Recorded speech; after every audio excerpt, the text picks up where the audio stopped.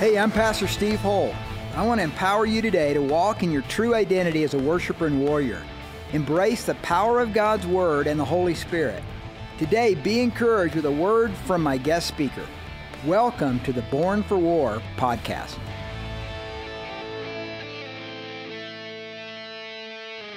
So good to be with you this morning. My name is Joey Follett. I'm the youth pastor here on staff at The Road. I get to lead our youth group, which we call Tribe. It's middle schoolers and high schoolers. With my wife, Allie, we've been married for almost 7 years. We have 2 boys. Miles is 4.5 and Adler is 1.5. And then we have our 3rd boy due in November. So there's a lot of boys in the house. There will be more boys in the house. Allie feels outnumbered. But we do have 9 chickens, and they're all girls. So I've tried to tell her that technically the boys and I are outnumbered. She doesn't see it that way. But that's okay. So need to be honest, though, this is weird. And it's weird because usually when I'm up here on a Sunday morning, there's no podium, and the band is still up here. And I have 1 minute, and I share some announcements, and then I ask you to shake hands, and then I get to leave and go eat breakfast. And this is different, obviously, because the podium's here and the band's gone, and Bree already did announcements. So I'm going to be up here for longer than a minute. Also, continue with the honesty part. I've never done this before, and by this I mean teaching on a Sunday morning to a room full of adults. So usually when I'm teaching, there's a bunch of teenagers in the room.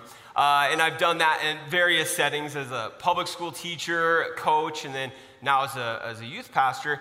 And honestly, that's more comfortable to me, which is weird, right? A room full of teenagers versus a room full of adults. A lot of you are probably the opposite. You're like, teenagers are scary and I'd rather be around adults. And I know a lot of you are the opposite than me because I got this typical one-word response when people would ask what I did when I was a history teacher. It was usually, not every time, but I usually got this one-word response. They'd say, Joey, what do you do for work? And I'd say, I'm a 8th grade history teacher. And they would look me in the eyes and they would say, why? And I got that response a lot. And I learned after hearing a bunch of those is because people didn't really enjoy middle school. When they were there, a lot of people don't have fond memories of middle school, which is too bad. I think middle school was a lot of fun. But anyways, here we go.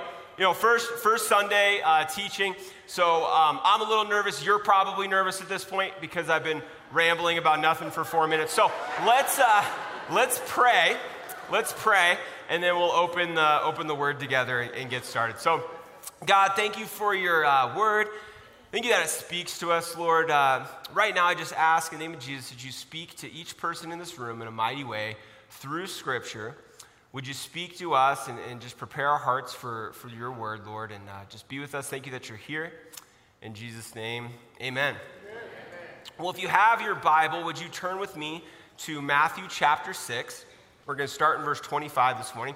If you don't have a Bible, there should be one in a seat in front of you. You could probably find one on your phone, or you could look over your neighbor's shoulder, preferably if you know who your neighbor is. If not, that's okay. So go ahead, and while you're turning to Matthew chapter 6, I'm going to introduce this morning's topic. And this morning's topic is one that I talk to students about a lot. Both on a one-on-one basis, just hanging out with kids or talking on a Wednesday night, and then also in settings like this where I'll teach about it from the front too. And the reason I talk to students about this a lot, because if I had to pick kind of one very common or one issue that I feel like students encounter the most, or I hear students tell me about the most, it's anxiety. And I've seen that in our region, and again, in the different settings that I've been able to work with students, both as a public school teacher, as a wrestling coach, and then now as a youth pastor, I've seen anxiety affect students in a number of different ways. But it's not, so it's on my heart a lot, but it's not just a topic for students. It's a topic for adults too, especially adults with kids, right? Because our kids bring us anxiety as well. So they're dealing with it, and then we're dealing with it because so we all deal with it, and I guarantee that to every degree, or to some degree, every single person will deal with anxiety at some point. It definitely varies in severity. And before we go too far, I just want to say I'm not claiming to be a mental health expert or anything like that. I'm just sharing what I've seen and observed in my own life dealing with anxiety, and then with students and what they've shared with anxiety. We're going to look at some data here in a minute on anxiety for Americans. And then we're also going to look at what the Bible says about it, because there's a lot. And I'm also not claiming to be a professional at dealing with anxiety. In fact, I spent quite a bit of time the past 2 weeks dealing with anxiety over this very moment. So we're all in this together. So before we get into Matthew chapter 6, I want to share some statistics and headlines and data with you. So I want to read you this headline from a Gallup article that was polling people worldwide on mental health. And this was the summation of that. The headline they came up with, it said, "World unhappier, more stressed out than ever." World unhappier, more stressed out than ever. And the author of the article was kind of summarizing the data and was talking about how the impact of COVID-19 has kind of made this issue worse. But they also said, and I quote, "Yet the pandemic is not entirely to blame for the increase in negative emotions. Gallup's data show that the world has been on a negative trajectory for a decade." So prior to 2020, data and polls were already pointing to an increase in mental health issues and an increase in unhappiness as a whole. And then we factor in COVID-19 and this new virus and lockdowns and people losing their jobs and uncertainty. And you guys, I don't have to get into that. You were alive, right? So you factor all that in, that's just going to heighten and increase the unhappiness and the anxiety and mental health issues. And another poll conducted at the end of 2022 by the American Psychiatric Association, the APA, found that about 2 out of every 5 Americans rated their mental health as fair or poor. So 2 out of every 5 Americans said that they don't have good mental health. And a lot of those same people that were polled in that poll at the end of 2022 were nervous and stressed out about 2023, more than polls had ever shown before. For some reason, 2023 was the most stressed out going into that year that people have ever been. But I don't think I need to read that many statistics to you, because I know that many of you know about this issue already, because you deal with it yourself, right? And at some point you'll have anxious thoughts, and some of you probably deal with them every single day. And if you don't, then you probably know somebody who does. So what is causing all of this anxiety? Another poll from the APA done last month got into the specifics. Here are the top examples. They pulled American, what makes you anxious? And these were the top results. 70% of Americans are anxious about keeping themselves or their family safe. 68% are anxious about keeping their identity safe. 66% of Americans are anxious about their health. 65% are anxious about paying bills and expenses. 59% are anxious about the impact of climate change on the planet. 50% are anxious about the opioid epidemic. 45% were anxious about the impact of emerging technology on day-to-day life. Now, I don't know if any of those things make you anxious. I don't even know who they ask. I've never been polled. Have you ever been polled? One of these polls? Who are they asking? I don't know. But regardless, there are a lot of causes, factors to our anxiety. And while it might be true, according to research, that the world is dealing with these issues, worry, anxiety, stress, more than the world used to deal with them, it's not a new problem. These things are not new problems. And I know that because they're mentioned in the Bible a lot. Jesus spoke about it, Paul wrote about it, Peter wrote about it, and we're going to look at what the Bible says about anxiety. So we're going to start with the words of Jesus in Matthew chapter 6, starting in verse 25. So if you would follow along with me. "Therefore I say to you, do not worry about your life, what you will eat or what you will drink, nor about your body, what you will put on. Is not life more than food, and the body more than clothing? Look at the birds of the air, for they neither sow nor reap nor gather into barns, yet your heavenly Father feeds them. Are you not of more value than they? Which of you by worrying can add 1 cubit to his stature? So why do you worry about clothing? Consider the lilies of the field, how they grow. They neither toil nor spin.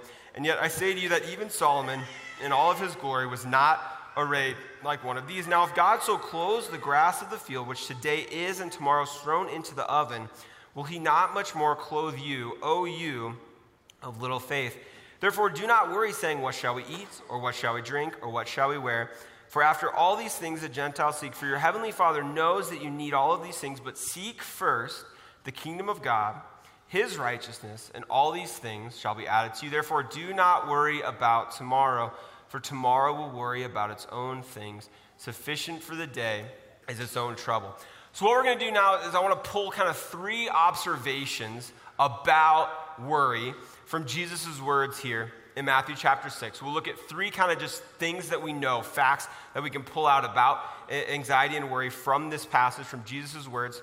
And then we'll look at the solutions that the Bible provides to dealing with and overcoming anxiety. And so this passage that we just read is in the middle of chapter 6, also in the middle of Jesus' Sermon on the Mount, which he gave to his disciples. And so number 1, first point of observation is worrying and anxious thoughts accomplish nothing. Worrying and anxious thoughts accomplish nothing. Jesus knew this, and what I love about this sermon and how he gave it and how he said it is such a commanding but also loving way, right? If you could summarize this, he's basically saying, stop it, don't do it, right? Don't worry. But he doesn't just say that. He doesn't say, don't worry, and then move on. He does it in such a loving way. And so if we reread verse 27, it says, which of you by worrying could add 1 cubit to his stature? Worrying accomplishes nothing. What benefit have you ever had in your life from spending time worrying? In your life, has anything positive actually ever come out of sitting down and spending time in worry? No, and in fact, the opposite is actually true. If you look up like we talked about mental health, but the physical effects on your body of being worried and stressed and anxious, it's not good. In a quick Google search, that I did, found the Mayo Clinic said it leads to fatigue, trouble sleeping, headaches, stomach issues. It's bad for you. Worrying is bad for you.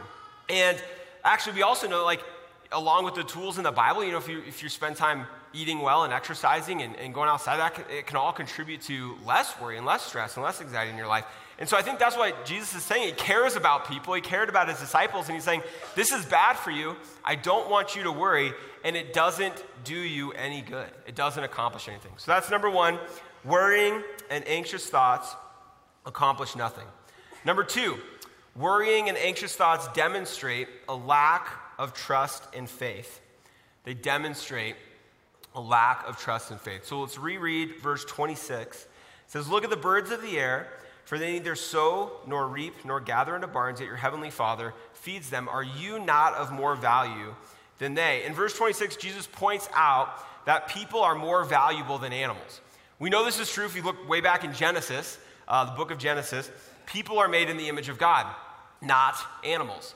And some of you animal lovers might have a hard time hearing that, okay? And I know you love your cat, and you might even love your cat more than people, which is a separate issue, and we should talk about that. But your cat was not created in the image of God. You were, and you are more important to God than your cat. And listen, I love animals too. I love my chickens, but it doesn't take long observing my chickens to quickly realize that they're not created in the image of God, and we're created very differently than they are. Because, man, there's been a lot of chicken drama in our coop this weekend. They're driving me crazy, and they're not very smart. So, listen, what does that mean? God cares about you, loves you, trusts you. He wants you to trust him. You're created in the image of God, not animals. And just to be clear on this passage, Jesus isn't saying that you shouldn't take care of yourself. So don't read this the wrong way. He's saying, trust God with everything. Bring everything to him. Trust God with your needs. Go to him with what worries you. Why? Because you're more important to him than the cats, the chickens, and the flowers. So trust in him. And then he also says in verse 30, "O you of little faith." And when we worry about our own problems, instead of bringing them to God, we're actually demonstrating and showing God that we're trying to handle it ourselves instead of trusting him with what's worrying us. And it's kind of this backwards trap that the enemy pulls us into, because a lot of times, I don't want to deal with this by myself. I want God's help. But so often, we're in this place, and you got to catch yourself, because we're in this place of just sitting here with the worry and the stress and the anxiety, and we're dealing with it on our own. And God's saying, come to me and trust me with what's bothering you. I want to help you with it. And man, what a great thing, because God's more capable of handling it than we are. He's more capable of figuring it out than we are. He wants you to go to him with your questions. He wants you to go to him with what's bothering you. Don't feel like you have to go to God with the answers. Go to him for the answers. Go to him with your questions. Why? Because he cares about you, because you're made in the image of God, because he loves you, and he wants to help you. So that's number 2. Worrying and anxious thoughts demonstrate a lack of trust and faith. And the third observation that we can pull out of this passage is worry and anxiety is not your identity. Worry and anxiety is not your identity. And Jesus makes it clear in this passage that people will worry. It's a tendency that we'll fall into. Why? Because there's trouble. If we reread verse 34, he said, "Therefore, do not worry about tomorrow, for tomorrow will worry about its own things. Sufficient for the day is its own trouble." So there will be trouble. Some of you are in trouble right now, right? Some of you are dealing with trouble this morning, and it's causing you anxiety.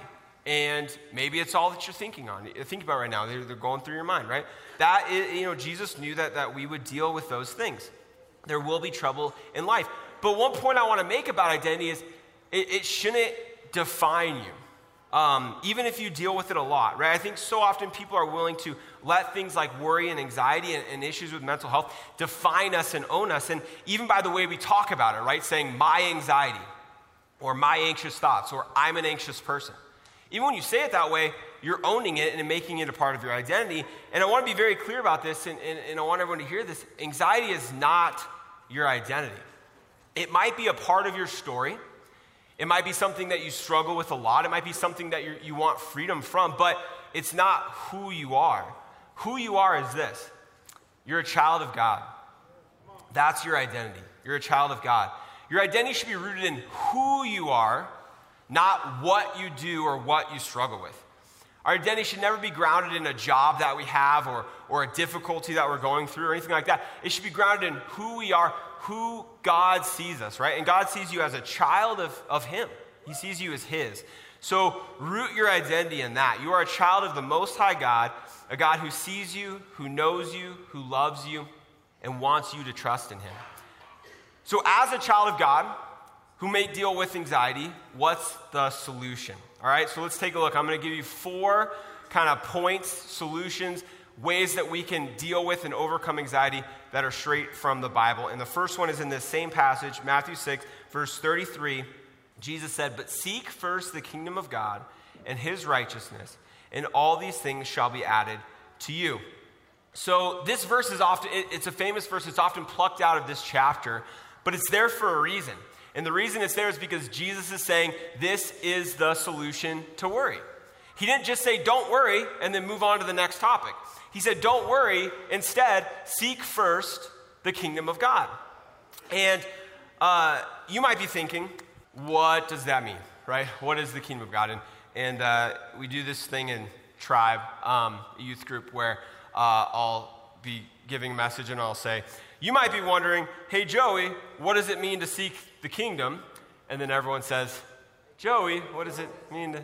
That's okay. It's fine. And then I say, great question. And we can look to Romans 14:17 for that. For the kingdom of God is not eating and drinking, but righteousness and peace and joy in the Holy Spirit. So righteousness, peace, and joy. I encourage you to write those 3 words down. Righteousness, peace, and joy. And that's from Romans 14:17.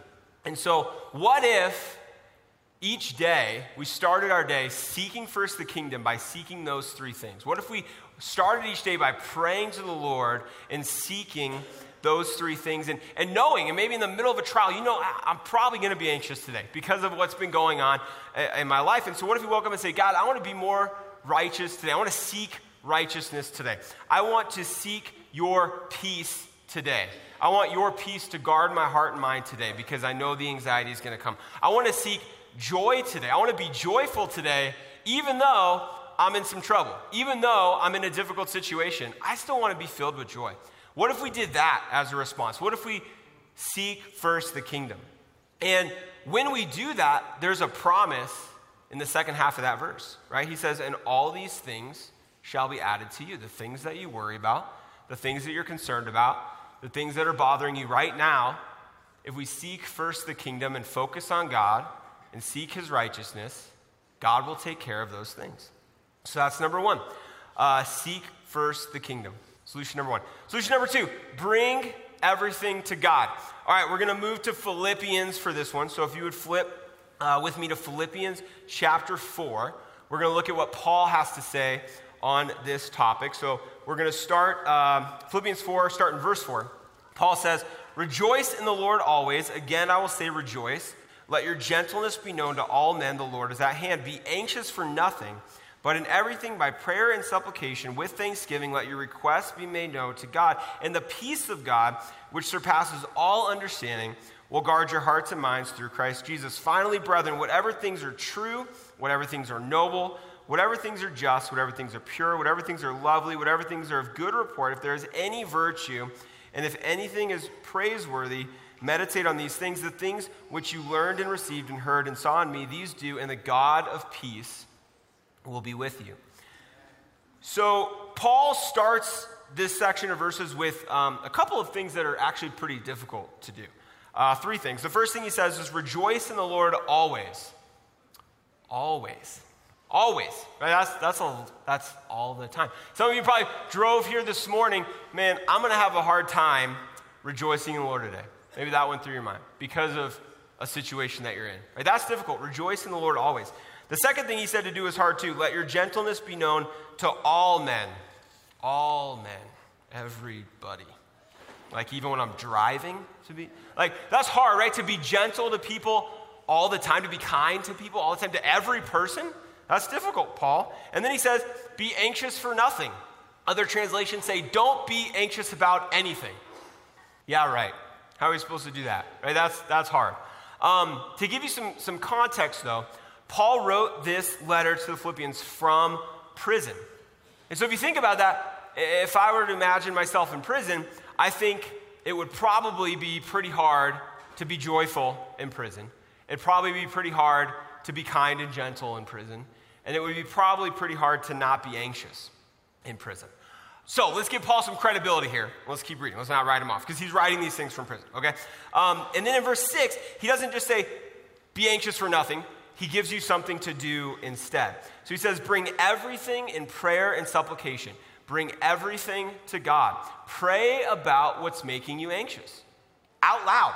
And this is something that I've started practicing, and it's been pretty effective in my life. And a couple months ago, we were, as a youth group, preparing for our high school retreat. We were taking 56 high schoolers up to the mountains 2 hours away. And boy, did that make me anxious. And the week before that, so we left on a Friday, the Sunday before, I was here at church and I was in service and I was trying to focus on the message by Pastor Steve. And I usually take really good notes, Pastor Steve, but I wasn't getting anything. I had all these anxious thoughts in my mind about retreat that week, and I couldn't focus. So I actually got up and left. Again, sorry, Pastor Steve, I normally don't do that. And I went to a place by myself in the church, and I opened to Philippians 4, which is a passage I'm very familiar with because I take students through it a lot, walk students through this passage a lot because it's got such, as we'll see, good tools for dealing with this stuff. And so I opened my Bible to that, and I just started listing out loud to God every anxious thought that was in my mind. And I don't even remember what they are anymore. But everything that was bothering me, making me nervous and anxious about retreat that week, I was giving them, listing them out loud to God. And what was cool about that is something physical happened. And so as I was lifting that burden of anxiety and stress and worry, as I was pushing that to God, there was an exchange.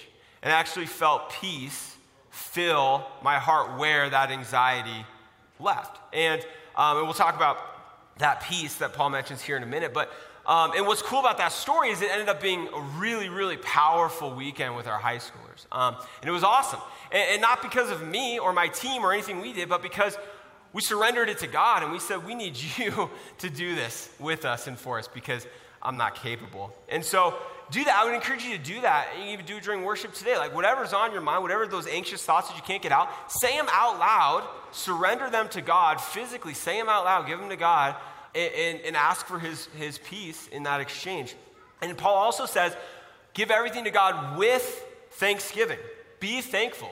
Did you know it's basically impossible for anxiety and gratitude to exist in your mind at the same time? It is, because that sounds like a really fancy thing for me to say, and I'm not the first person who said it. Paul is, but plenty of fancy people have said it since then. But try it, right? If you're truly grateful in a situation, it's hard to also be anxious. So once we've done those things, once we've brought it to the Lord, there's a promise in verse 7.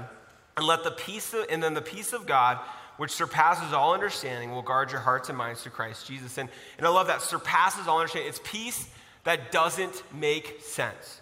Because you're in a situation, you could be in a situation where you're thinking, there's no way I can feel peace because there's no peace. This is crazy, right? God will still give you peace, and what that peace means is, hey, I am with you in this situation. I see you in this situation. Trust in me. And with that retreat example I just gave, I had no reason to feel peace because I was not fully prepared for retreat because I had zero idea what I was doing. But I was trusting in the Lord and doing it with him, and his peace was a reminder to keep going.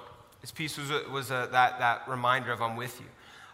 So once we've done those things, that peace of God. And then in verse 8, Paul encourages us to train our mind to focus on certain things, right? He says, focus on what is true, what is noble, what is just, what is pure, lovely, good, virtuous, worthy of praise. I love that first one. Focus on what is true. Have you noticed that anxious thoughts are usually not true? And a lot of times they're crazy. And when you say it, and you don't realize that though until you say them out loud. And that's why I think it's powerful to say them out loud to your Heavenly Father. Because once you actually voice that anxious thought, you're like, oh man, there's no way that could happen, right? But if it's inside of us and we hold it internally, it can grow and spread and control us, right? And get out of control. And so say it out loud, give it to God, surrender that. Think about what is true. And then that promise comes again in verse 9, and the God of peace will be with you. So that's solution number 2, bring everything to God. Number 3 is from Peter, 1 Peter 5, 6 through 7. He says, therefore humble yourselves under the mighty hand of God, that he may exalt you in due time, casting all of your cares upon him, for he cares for you. Casting, right? Getting rid of that care or worry, throwing it to the Father. Why? Because he cares for you. And if you don't think that God cares about you this morning, if you don't think that God cares about what's bothering you or worrying you, that's a lie straight from hell. The enemy wants you to be isolated and to think that your Heavenly Father doesn't care, but he does, and he wants you to trust him with what worries you because he cares for you. So that's number 3, cast your cares. And number 4 solution is rely, trust in your Heavenly Father. If you think back to Paul's words in Philippians, he said, rejoice in the Lord always. And I don't think that means be happy all the time or smile through it or anything like that. I think what that means is rejoice because God can do it when we can't. Rejoice because we serve a big God who cares about us and loves us. Rejoice because even when we are in the middle of a problem or a situation and we can't see the end or the solution, God can. So rejoice because we fear God more than anything else, and we can trust and rely in him. And then Peter also speaks to this in the passage we just read, 1 Peter 5, 6. He says, humble yourselves under the mighty hand of God that he may exalt you in due time. Stop carrying the worry yourself. Humble yourselves under God's hand. Seek him for help. Seek him for relief. Rely on him because he's bigger, better, stronger than we are. And we don't have to do it or carry it alone. So number 4, rely on God. And what I love about these solutions is they're things that we can do today. They're things that we can do right now. And we talked about anxiety, and I think it's often focused as this new scary problem, and it's a problem, but it's something that the Bible addresses. And so the Bible gives us tools, tangible tools that we can use today. And so what I'd encourage you to do right now during this time of worship that we're about to enter into, Pastor Steve always says worship is focusing on God. And so that's what I encourage you to do during this time of worship is focus on God. Seek his kingdom. Seek righteousness, peace, and joy. Ask the Lord for those things today as you seek him. And give him your cares, anxieties, and worries. Push those up to God right now. Push those up to heaven. And ask him for his peace in exchange. Thank you for listening to the Born for War podcast. We hope today's message has empowered you to make a difference in your world. To connect with Pastor Steve's sermons, books, and blog, visit steveholtonline.org. God bless.